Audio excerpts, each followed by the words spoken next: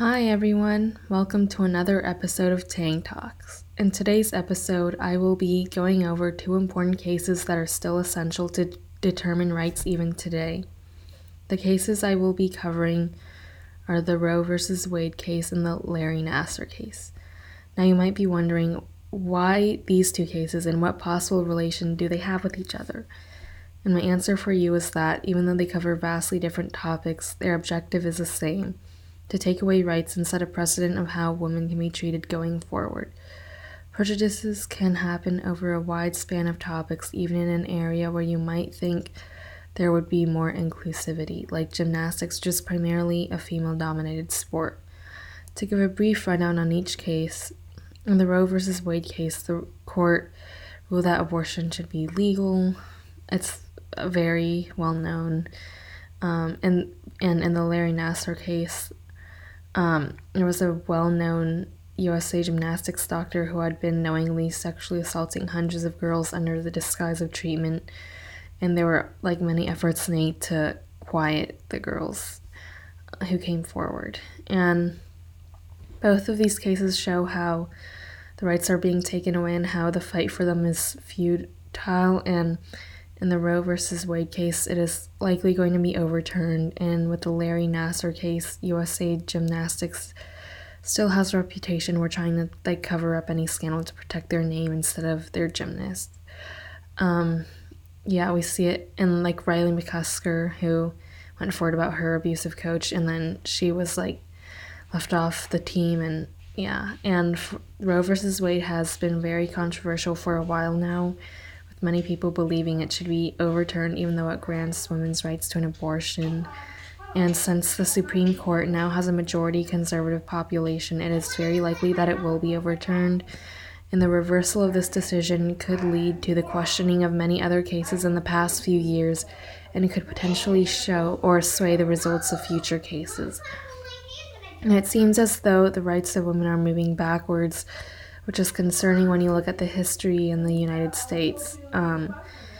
And many other states could also follow suit, so that's concerning. And also, the overturning of the Roe versus Wade case could lead to another look at the 14th Amendment, which states that no state should deprive any person of life, liberty, or property without due process of law.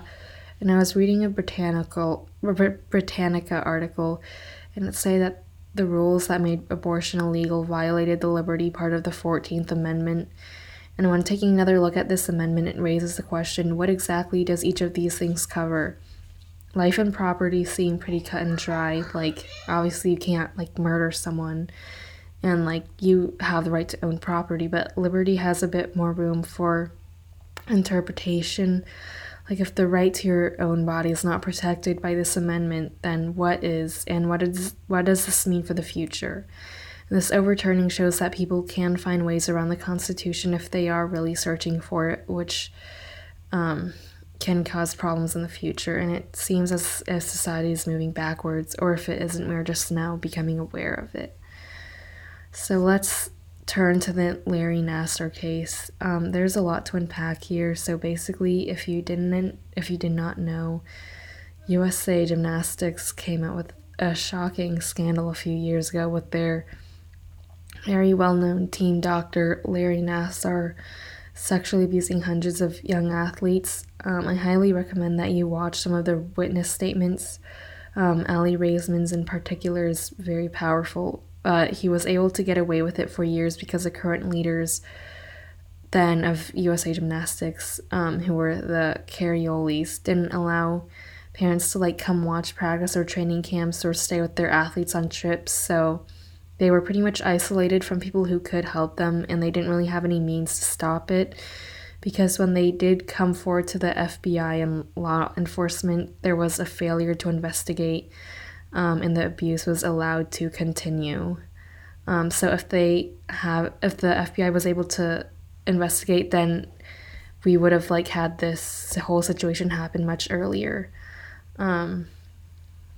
And USA Gymnastics is not the only organization that has been known to keep their gymnasts quiet. Instances like these happen all around the country. But anyways, the USA Gymnastics, like they there's consequences for people who do come forward, as shown through Maggie Nichols, who was athlete A, the first person to come forward about the allegations. And another recommendation for you is to watch the Athlete A documentary on Netflix. It's very insightful about the inner workings of the organization and how the Olympic and world team decisions are very strategic. And it is suspected that one of the main reasons Maggie Nichols was left on the 2016 Olympic team, not even made an alternate, was because she was the first one who reported the abuse, and she was supposed to be a contender, having done an objectively good job at the World Championships the year before. But if you watch her Olympic trials performance, the decision-making judges are not even looking at her performance, which signifies that she wasn't even considered to be on the team. Anyways, these two cases have been extremely essential in showing an example of how women are treated in this day and age. And if people are allowed to be abused time and time again, even after multiple people have reached out and said that it has happened to them, then what does this mean for the future? If people with uteruses don't even have the right to their own body, then who does? They say that all these rights are protected by the Constitution and amendments, but those were not created with everyone in mind. Although we and other students might not be able to make direct change, there are plenty of things we can do, and moving forward, what we can do now is to spread awareness to others as the next generation of women. And thank you so much for listening, and stay tuned for the next episode.